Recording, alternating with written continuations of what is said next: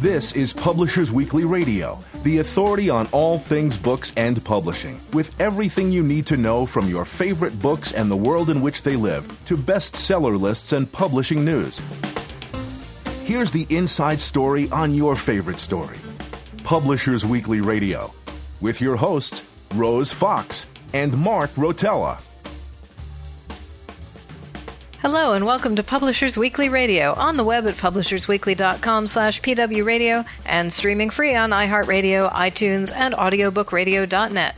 I'm Rose Fox and I'm a senior reviews editor at Publishers Weekly. And I'm Mark Rotella, senior editor at Publishers Weekly. We're bringing you the very best of book talk directly from PW's offices in New York City, the heart of the book publishing world. On today's show, author Ted Genoways discusses his new book, This Blessed Earth, A Year in the Life of an American Farm.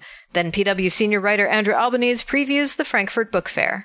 But first, here's a sneak peek at next week's Publishers Weekly bestseller list powered by NPD Bookscan. Well, it's a banner week. I think you've got the best-selling title in the nation by far on your list at number one. I do. It is, not surprisingly, What Happened? Hillary Rodham Clinton coming in at just under 170,000 copies. So, wow. Yep. In 1 week. In 1 week. Yeah. Love it or hate it. Yeah. People are buying it. Yep, exactly. So we gave it a mixed review, which seems to be in line with about half the reviews out there of the book. But I'm just going to go down quickly. Because there's a lot happening. So in other political books, Katie Tur's book, Unbelievable, My Front Row Seat to the Craziest Campaign in American History. Tur is the NBC News political journalist who is the target of so many of Trump's digs throughout the campaign, referring to her mostly as Little Katie. And so this is a book about what it was like to cover Trump, I think before, what she argues, before everyone else started taking him seriously, she was covering him. So, and that's at a respectable 20,000 copies.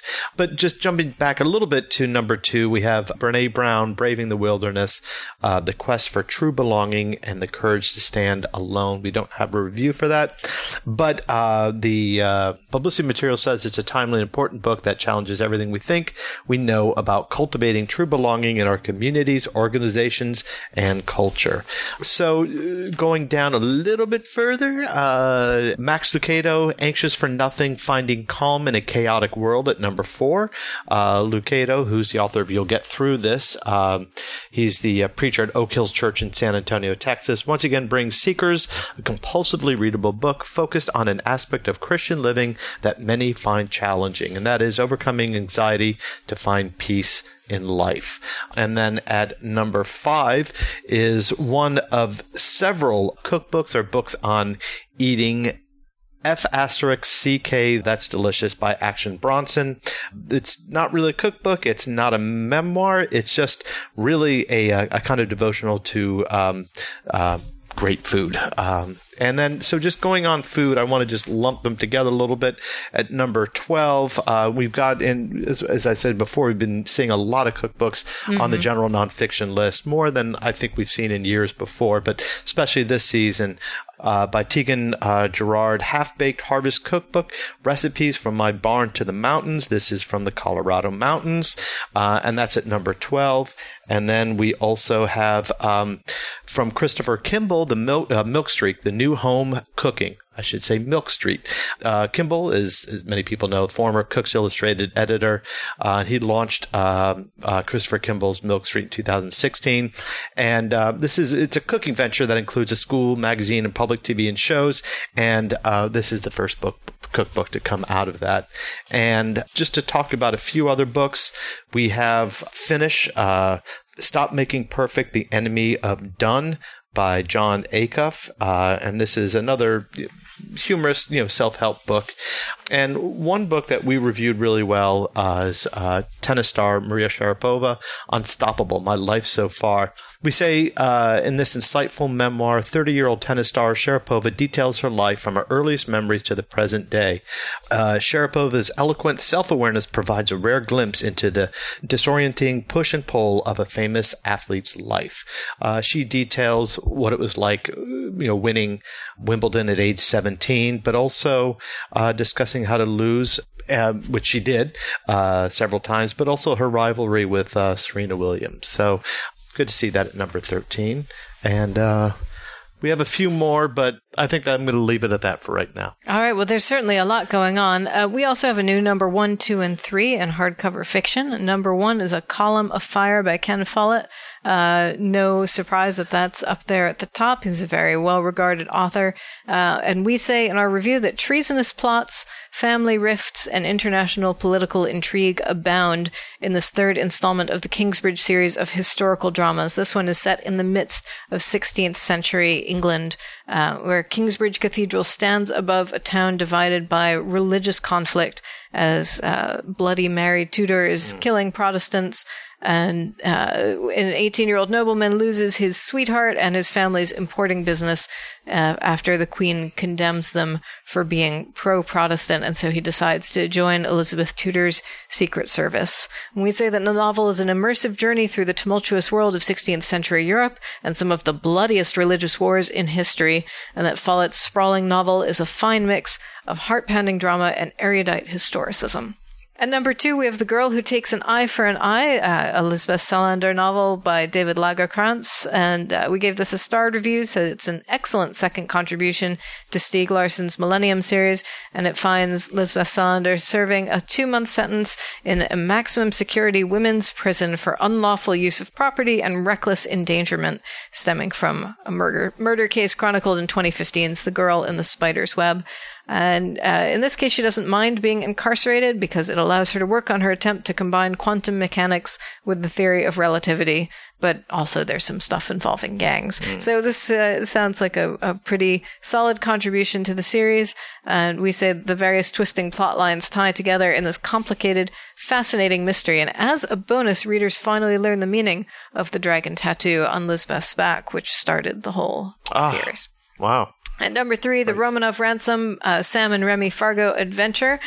We say this is tepid, but the focus of this book, which is written by Clive Cussler with Robin Bursell, is the Romanov ransom treasures collected by the Dowager Empress Maria Fedorovna in 1918 in a doomed effort to buy the freedom of Tsar Nicholas II and his family from the Bolsheviks. The ransom was never paid, so the theory is that this massive treasure trove is still out there just waiting to be found. And of course, that is enough for Cussler to work with. We will say that our review says that even series fans will hope that Cussler cranks up the heat next time, and also that he tackles 2 real-life mysteries that were mentioned only in passing in this installment, one being the Amber Room that was looted by the Germans during World War II from a Russian palace and never recovered, and the other being the legendary Nazi gold train, which is supposedly still awaiting discovery in a Polish mine. Moving down the list, at number 7 is Enigma by Catherine Coulter. We gave this a starred review. Said that bestseller Coulter is at the top of her game in her 21st FBI thriller featuring married agents Dylan Savage and Lacey Sherlock. There are 2 major plots. The first one gets off to a fast start when a young man invades the house of a pregnant woman and is attacking her when Savage arrives and shoots the home invader, who winds up in a coma, but there's no way to identify him. And soon after, the woman gives birth and the baby is abducted from the same hospital, at which point Sherlock and her fellow agents get on the case. Twists and turns galore in both investigations ensure there is never a dull moment. And we say that newcomers will find this a good entry point. It works just as well as a standalone as part of the series. And number 10, Little Fires Everywhere by Celeste Ng. This novel from Ng is, we say, both an intricate and captivating portrait of an eerily perfect suburban town with its dark undertones not quite hidden from view, and a powerful and suspenseful novel about motherhood. When the eccentric and itinerant artist Mia Warren and her 15-year-old daughter move into a rental house in Ohio, they and their conventional affluent landlords have no reason to anticipate how dangerously enmeshed the 2 families will become. We gave this a starred review. We said that Ng explores the complexities of adoption, surrogacy, abortion, privacy, and class, questioning all the while who earns, who claims, and who loses the right to be called a mother. And we say this is an impressive accomplishment. And finally, down at number 16, Robert B. Parker's The Hangman's Sonnet, a Jussie Stone novel by Reed Farrell Coleman. This is the fourth contribution from Coleman to Parker's Jussie Stone series. We gave it a star. We said that it explores the meaning of a haunting line from a sonnet that says, "The mirror has revealed my hangman's face." We say that Coleman balances plot and character perfectly as Jesse, who's the police chief of a small town in Massachusetts, is grappling with the recent death of his significant other who was murdered in front of him at the end of the last installment, Debt to Pay. So that's definitely one for the series fans to really get the resonance of everything that's happening, but a very, very strong contribution to the series. And that's what we've got. And that's the list we've been looking for a while now. Yeah, that's right. The summer doldrums definitely over. Lots of big books coming out for fall. I'm Rose Fox. And I'm Mark Rotella, and this is Publishers Weekly Radio. Next up, Ted Genoways tells us some surprising things about the lives of American farmers. We'll be right back. I'm Vanessa Panto, the author of The Gangs All Queer, The Lives of Gay Gang Members, and you're listening to Publishers Weekly Radio. I'm Mark Rotella. And I'm Rose Fox, and you're listening to Publishers Weekly Radio, direct from the PW offices in New York City. Today, we've got Ted Genoways on the line. His new book is This Blessed Earth, A Year in the Life of an American Farm. Hello, Ted. So glad you could join us. Thanks for having me on. I'm glad to be here. So for a year, you followed Rick Hammond, who's a soybean, corn, and cattle farmer living in Nebraska.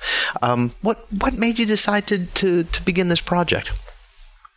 Well, I guess it really started from the research that I was doing and the work that I was doing on the previous book project, which was an examination of the meatpacking industry. And really, that work in itself grew out of broader investigations that are being done under, I guess, sort of the heading of the food revolution or the food movement.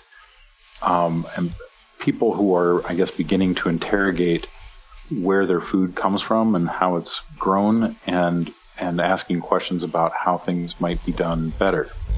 But the thing that I continually found missing from the conversation was the voices of farmers themselves.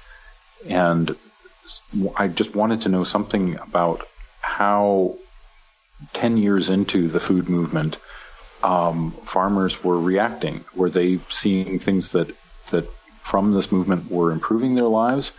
Were they seeing no change, or were they feeling negative pressures? And the thing that I discovered very quickly is that farmers, who I think should really be natural allies for people in the food movement, instead felt really alienated and felt really critiqued by people who very often live far away from farming areas but have very distinct ideas about how farmers should be doing things.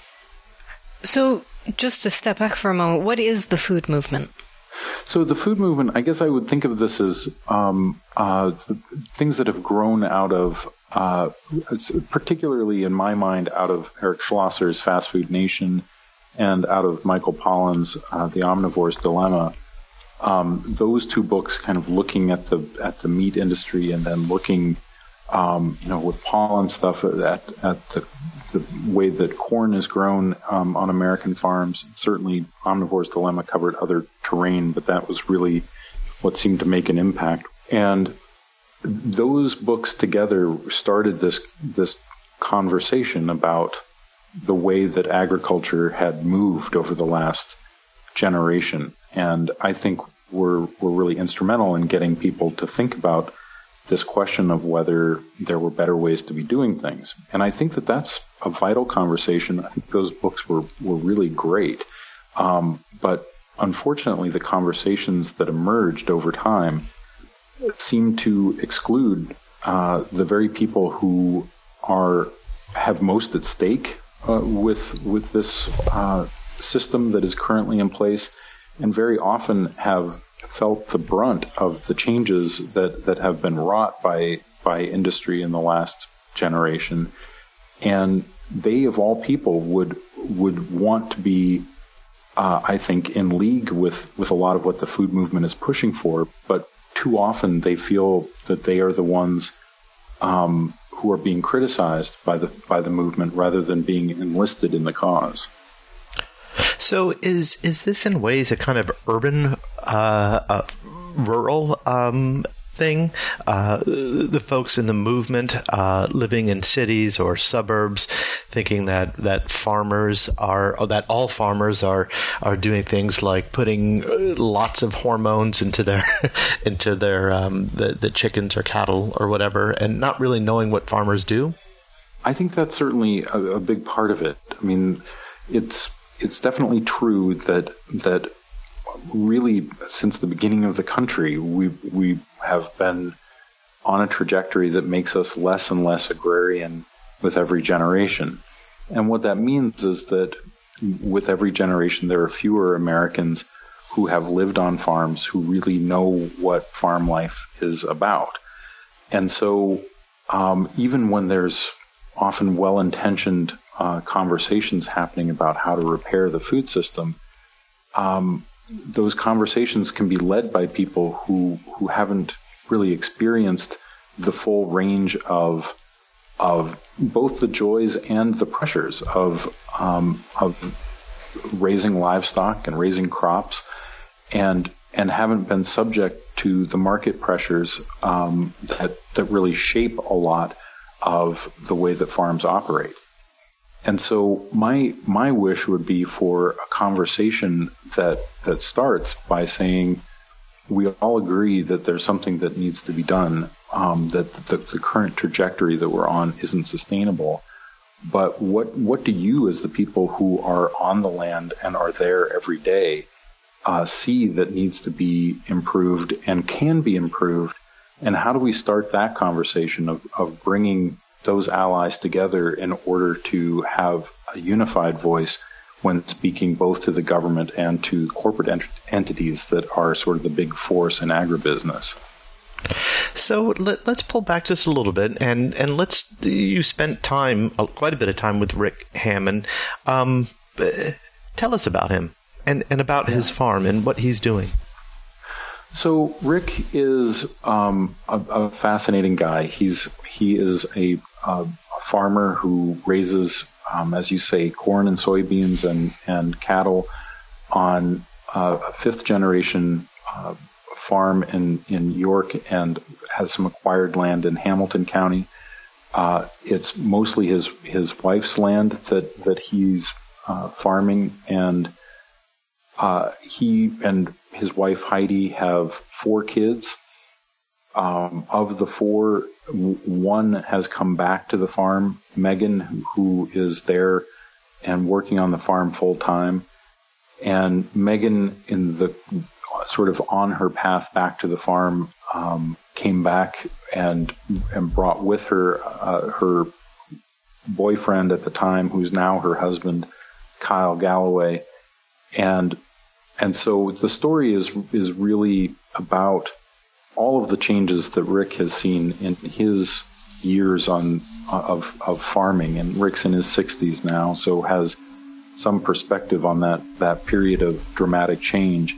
But it's also looking forward at this moment of what farmers call succession, as the land is passed from one generation to the next, and all of the difficulties that come, financially and legally, but also it's a moment when farms as operations kind of naturally reflect on the course that the family has been on, and trying to figure out what the best way forward is for continuing the operation for the next generation.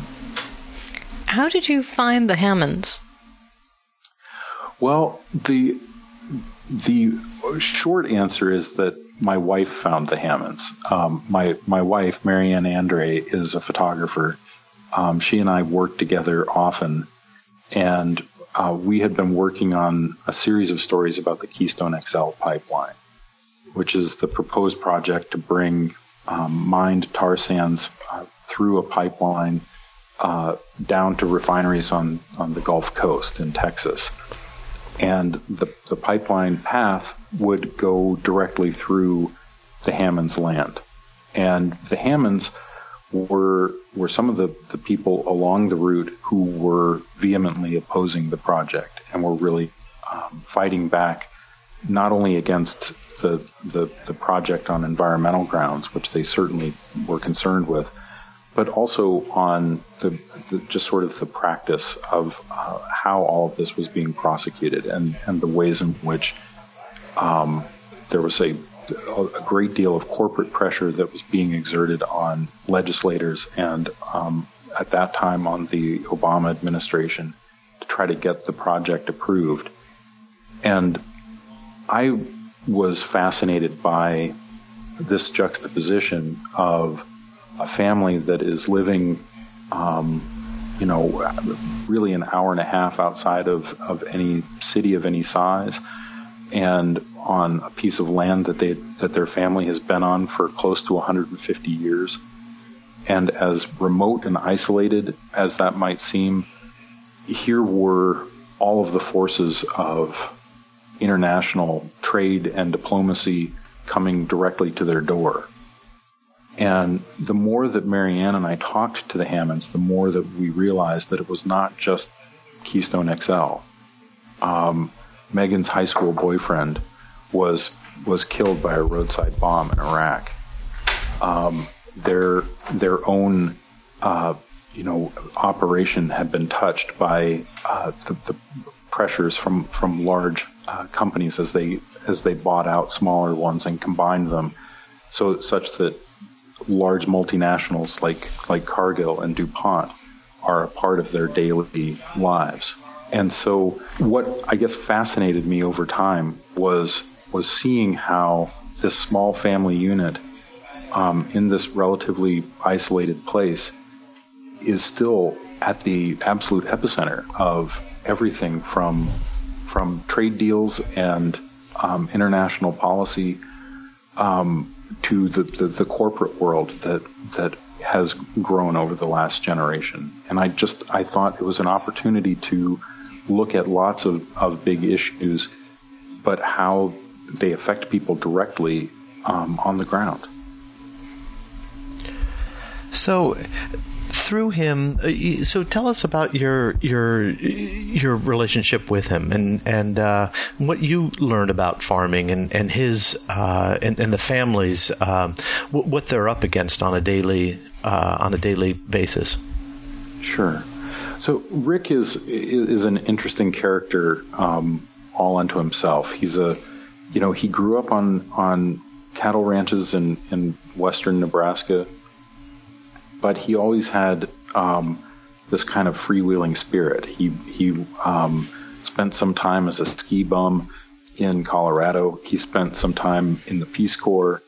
And so Rick is an extremely skilled cattleman and farmer, but he's also someone who has this kind of broader view. And consequently, he's this remarkable guide through the world of modern agriculture, because he's able to bring a kind of bird's eye view perspective, even while he's able to explain everything from a real lifetime of knowledge as well. And so the thing that I hope is the trajectory in all of this is following this family, not just for the year, but really coming to see this whole family in a 360 perspective, but also their long history on this particular piece of ground, and to see that there is something more here than just a kind of confluence of contemporary issues. That there's a deep history, and that's something that I hope to bring to the fore, because it's something that is as much in their minds every day as are the commodity prices or whatever the particular pressures of the moment might be. Does Megan's boyfriend, or you said husband now, correct? Yes. Yeah. Yes, that's right. Does he also come from a farming background, or was this all new to him? It was all new to him, but Kyle he's incredibly good with his hands, first of all, and is a really skilled mechanic, which is a skill that is always in high demand on the farm. But Kyle's also very good with numbers and just has a kind of remarkable instinct for both the technology that's now required for running a farm, from data collection and entering into various databases and pulling out the information that you need, but also just has kind of a good business sense.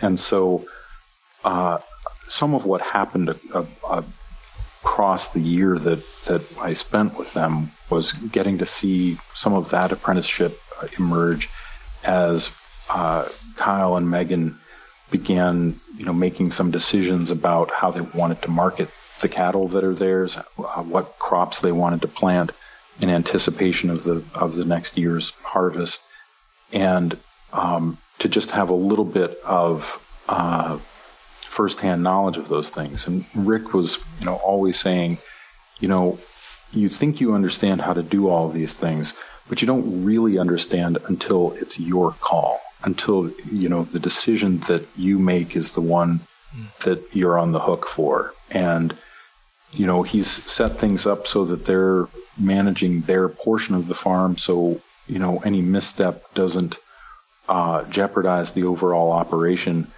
but it is a bit of a trial by fire. We're going to take a quick break, but don't go away. Book lovers everywhere love Publishers Weekly Radio, now on iHeartRadio.com. PW Radio brings you the best of books and book publishing news. PW editors Rose Fox and Mark Rotella offer lively interviews with your favorite authors and conversations with new authors you'll want to get to know. I'm Rose Fox. And I'm Mark Rotella. Join the community of book lovers at PW Radio. Every Friday and now on demand at iHeartRadio.com. Welcome back. We're talking with Ted Genoways, author of This Blessed Earth. So in addition to following the Hammond family, you go into the history of Nebraska farming. You go all the way back to the Civil War and when President Lincoln signed the Homestead Act. Tell us about that and how that set up the situation that you ended up living through for a year with the Hammond family. So I think we all know about the creation of the Homestead Act as a way of establishing some westward expansion. One of the things that I thought was interesting that came up in the research was the idea that, first of all, this was something that Lincoln didn't even attempt to get through until the country was at war. And without the presence of the southern states, Lincoln was able to say not only that we want to make this westward expansion free of slavery, but we want to set up a system that will allow farmers to move onto the land and farm it themselves. So it won't be a large plantation system; it'll be a small farm system. But we need to, if we're going to do that, also have some accompanying acts that establish the railroads, that establish colleges and universities where agriculture is studied and taught to people who are farming.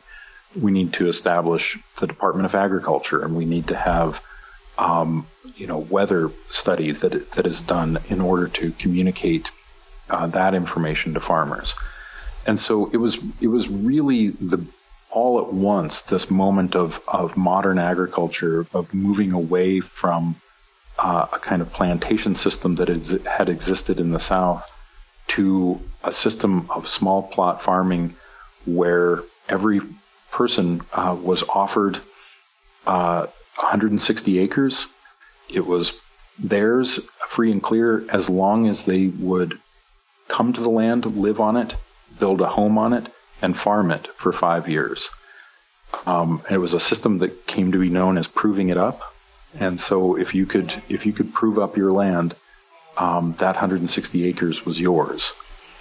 And that geography, 160 acres is a 1/4 of a mile square. That's the way that a great deal of the West is still laid out. The farms are 1/4 mile square. The roads run along the mile markers, The towns were laid out 6 miles apart. And so everything about that original plan is still what defines the geography of the place. How does that jibe with what you were saying about big companies like DuPont now coming in and buying up all of these small farms? Is that almost a return to the plantation system via big business? Well, certainly that's the concern out of farmers themselves and out of sort of food observers or food system critics is this idea that that essentially what corporations have attempted to do is to gain control of all parts of the production chain. And really, the ideal from a corporate standpoint is to be able to own farmland, to be able to own seed technology, to own feed mills, and to own equipment companies. But then also, much of this feed is being grown for livestock, to also be able to own feedlots, to own meat processing plants, so that every step of the way is under their control. But of course, what this ultimately does is at every step, it removes a little bit of the free market conditions. You get farmers to sign up with long-term contracts. You are large enough and have enough sort of business leverage or have enough market leverage to be able to dictate prices. And so the margins become extremely narrow for the farmers at the bottom of that chain. And also, your choices become extremely limited. And I think, I've heard more than a few farmers say, I feel now like I'm a sharecropper on my own land. And I think that's some of the sort of the root problem here is trying to figure out how we can give farmers more freedom in making decisions about how they want to run their farms, while at the same time maintaining this high level of production that we've had as there's a booming global population. And as you write, this growth that we're seeing now, well, we talk about DuPont, other large companies, the growth kind of sped up after or during World War II. And then in the 1970s, you write about the Secretary of Agriculture, Earl Butz, who is quoted as saying, get big or get out. What was the significance of that?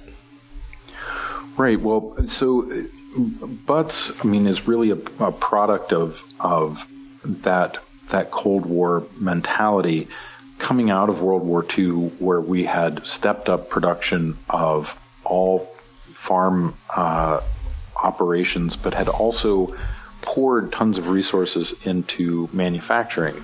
So it was not only that there was more land that had been tilled and put into farm production, but there was also now the infrastructure for manufacturing more tractors, more trucks, everything that was necessary to kind of industrialize agriculture.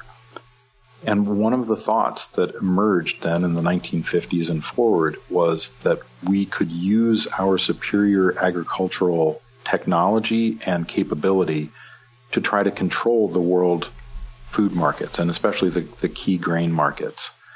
And if we could do that, the thought was that we would, in effect, be able to overproduce in a way that would depress grain prices worldwide, and would make it so that countries like China and the Soviet Union were dependent on us for their grains, that they wouldn't be able to produce them themselves as cheaply as they could buy them from us. And the thought was, as Butz famously said, that we could use food as a weapon. And that whole notion of using food production as a tool of foreign policy, I think on the one hand can be seen as something that has helped fight global hunger, and as something that has to some degree stabilized the international dynamic politically over the years since World War II. But it is also something that has turned the agricultural system in the U.S. into something of a sort of service sector for first of all for the world market, but also has made decisions about how we proceed with agriculture. Those decisions tend to be driven by foreign policy needs as opposed to the needs of food production and how best to feed people and how best to treat the farmers who raise the food. So bringing it to the present day, you talk about the Hammonds fighting against the Keystone XL pipeline. What other activism are they and farmers like them engaging in?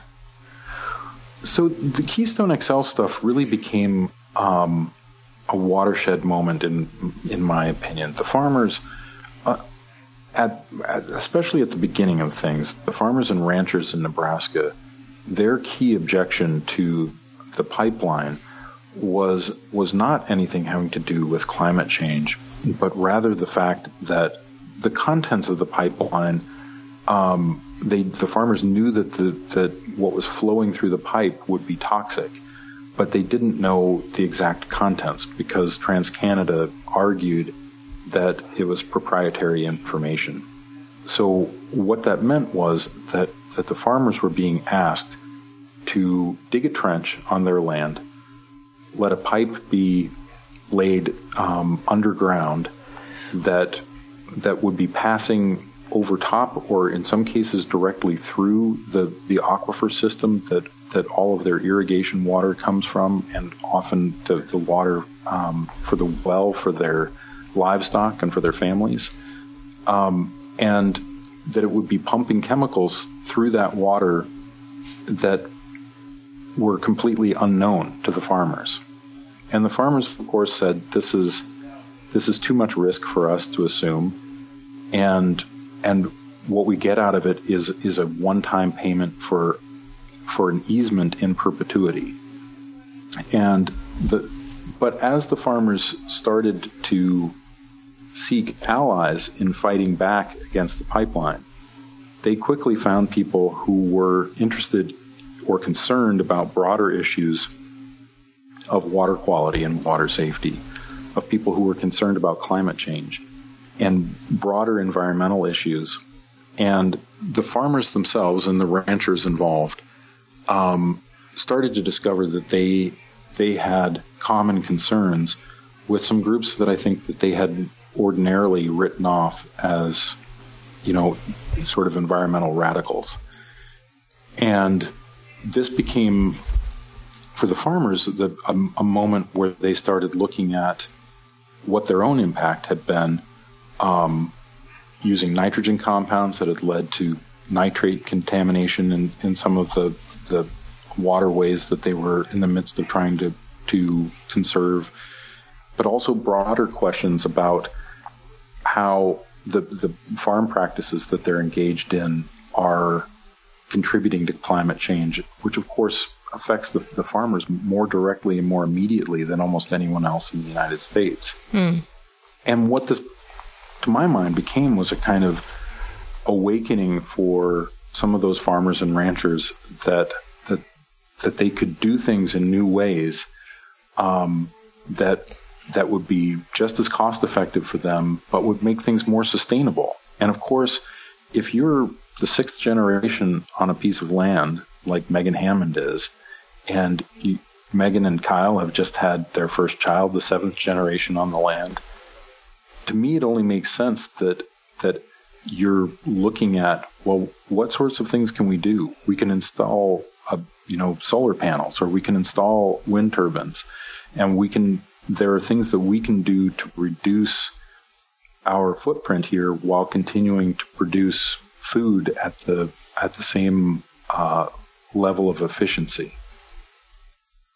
So where are they going from here? What happens now for the next generation and the generation after?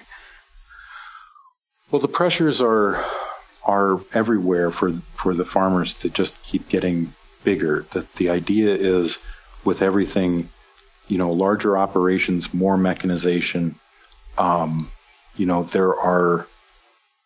There are manufacturers of farm equipment who are excitedly talking about the fact that all of the planters and harvesters that have been GPS controlled and use the GPS to set the planting patterns and the harvest patterns, that they think that they're just a few years away from being able to have those systems be fully automated without a farmer to operate them. And talk about a time when it's possible for the farmer to run an operation without actually being on the land.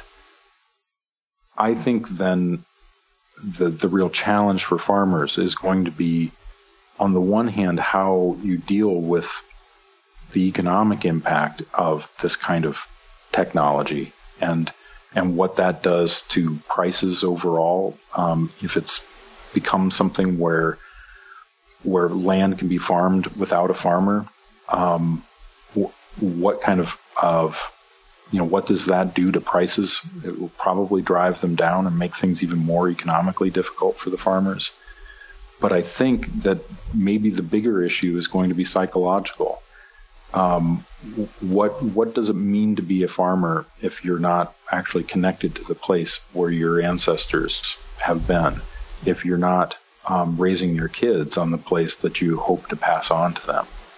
And so I think, to me, the open question is what the future is for agriculture on the one hand, but then maybe more significantly, what the future is for rural life for people who have been really committed and connected to that for generations. We've been talking with Ted Genoways. You can find his book, This Blessed Earth, in stores right now. Ted, thank you so much for joining us. Thanks for having me. I'm Mark Rotella. And I'm Rose Fox, and this is Publishers Weekly Radio. Next up, PW senior writer Andrew Albanese talks about the Frankfurt Book Fair, so stay tuned. Hi, I'm David Handler, the author of The Girl with the Kaleidoscope Eyes, and you are listening to Publishers Weekly Radio. I'm Rose Fox. And I'm Mark Rotella, and you're listening to Publishers Weekly Radio, direct from the PW offices in New York City. Every week we get insider info from Publishers Weekly editors and contributors. Today, PW senior writer Andrew Albanese is here to tell us all about what's going to happen at the Frankfurt Book Fair. Hi, Andrew. Hey there, Rose. Hey, Mark. Hello. So we're a couple weeks out, but we're going to ask you to predict the future. What's going to happen in Frankfurt? Lots of rights deals this year, and that's easy. I think we're going to see another year of rising attendance. If there's a theme for me that's emerging this year is that Frankfurt, like the publishing industry in general, is sort of showing its resilience a little bit. Last year, they drew about 142,000 professional visitors to the fair, and that was the second year in a row where they had an uptick in attendance. And now it's still down considerably from 2009-ish levels where they had about 152,000, about 10,000 more professional attendees. But that was when the global recession really started kicking in, and you had a bunch of years in a row where just nobody was making it to the fair, that because of whether it was currency exchanges or economic reasons. It was also the uncertainty of the digital revolution was having some effect, I think, on the industry as well. But that appears to be in the rear view. 2 straight years of attendance going up at Frankfurt, and I think they've turned a corner. That's great. Excellent. So what are the hot topics you think might be pressed on this time? I think that this year is going to be 2 years in a row, another year of politics really sort of leaping to the fore. And it really did start last year. I mean, politics always comes into book fairs in some capacity, but last year really, when after the coup in Turkey, the failed coup in Turkey, I should mention, Erdogan really started shutting down publishers and jailing journalists and academics, and that really became sort of a hot topic at the Frankfurt Book Fair. And of course, you had Brexit. Right. You had last year was the election. Now you have Trump's actual election, which is kind of a big deal. You have this wave of sort of nationalism that's rolling in around the globe, and a lot of these political movements are espousing values that are absolutely counter to those values in the publishing industry. Right. And to their credit at Frankfurt, and I interviewed Jürgen Booz at the end of last year's fair, and he told me that the fair was not going to shy away from political issues, that they were going to face these things head on. And I thought that was a important and fairly courageous stance, and indeed true to form in statements ahead of the fair that Jürgen made just this week.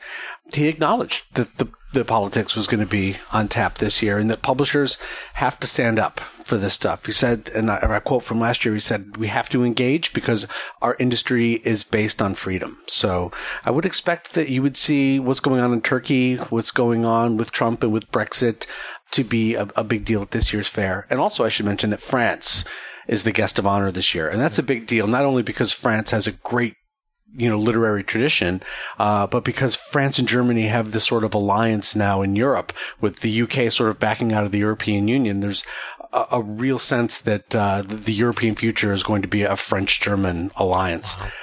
They're both very pro-Europe, and even though there's an election in Germany that could change, right. But you'll see a very pro-Europe stance, I think, articulated this year politically at the fair. So how do you think that will manifest itself in panels or by people speaking out on Twitter, or what? How will it happen at the fair? I think you'll see all of the above. Yeah. I think you'll see there's quite a few panels already that I think have political overtones to them. For example, at the pre-fair conference, which is called The Markets, the opening keynote is going to be from U.S. literary agent Andrew Wiley, who our listeners may know is quite a colorful character. Mm-hmm. And he is supposedly going to address publishing in the age of Trump. So you have a colorful literary character and to be kind, colorful U.S. president that he's going to be commenting on.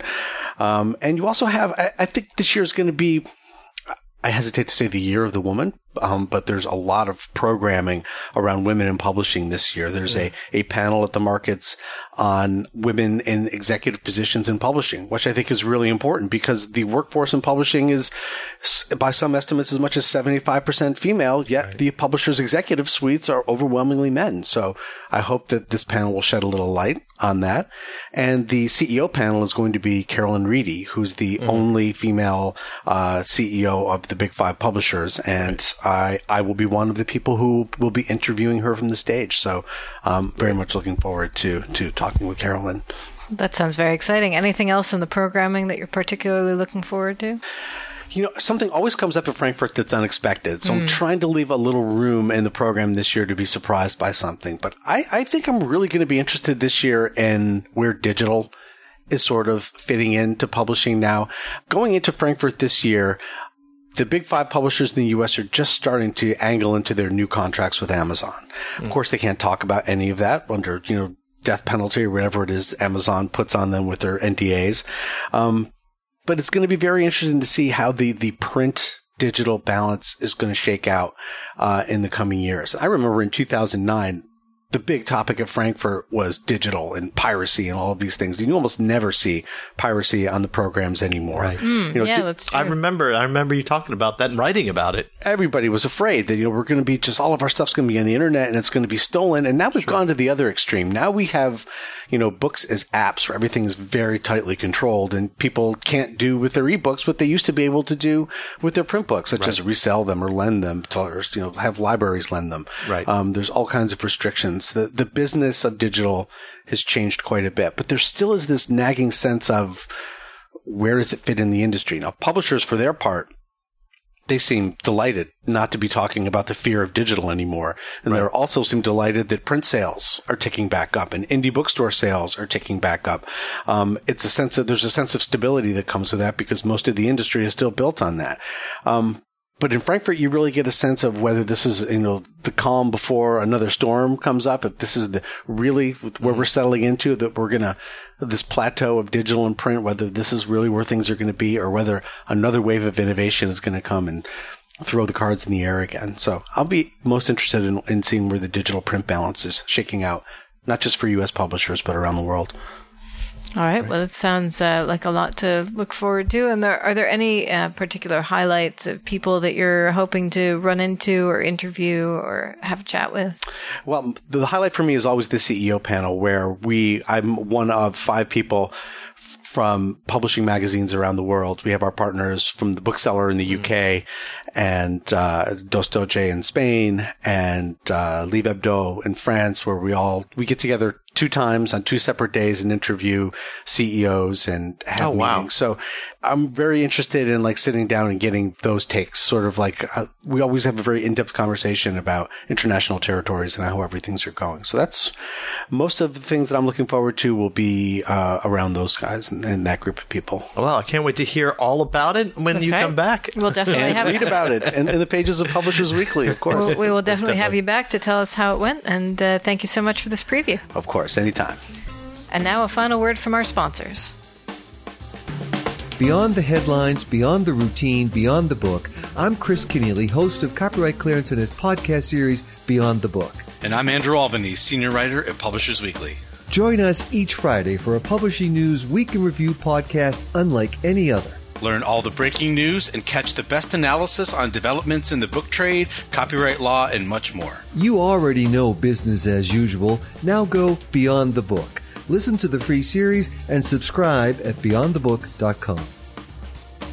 And that's it for today's show. I'm Rose Fox. And I'm Mark Rotella, and you've been listening to Publishers Weekly Radio. Join us next week for another great author interview. We'll also have lots more juicy insider info on best-selling books and the nuts and bolts of publishing. In the meantime, you can listen to this and every episode of Publishers Weekly Radio absolutely free at publishersweekly.com/pwradio. Subscribe to our podcast on iHeartRadio and iTunes and hear every new episode stream live on audiobookradio.net. Check those sites every week for a brand new episode giving you the inside story on your favorite story. Thanks for listening. You've been listening to Publishers Weekly Radio Show.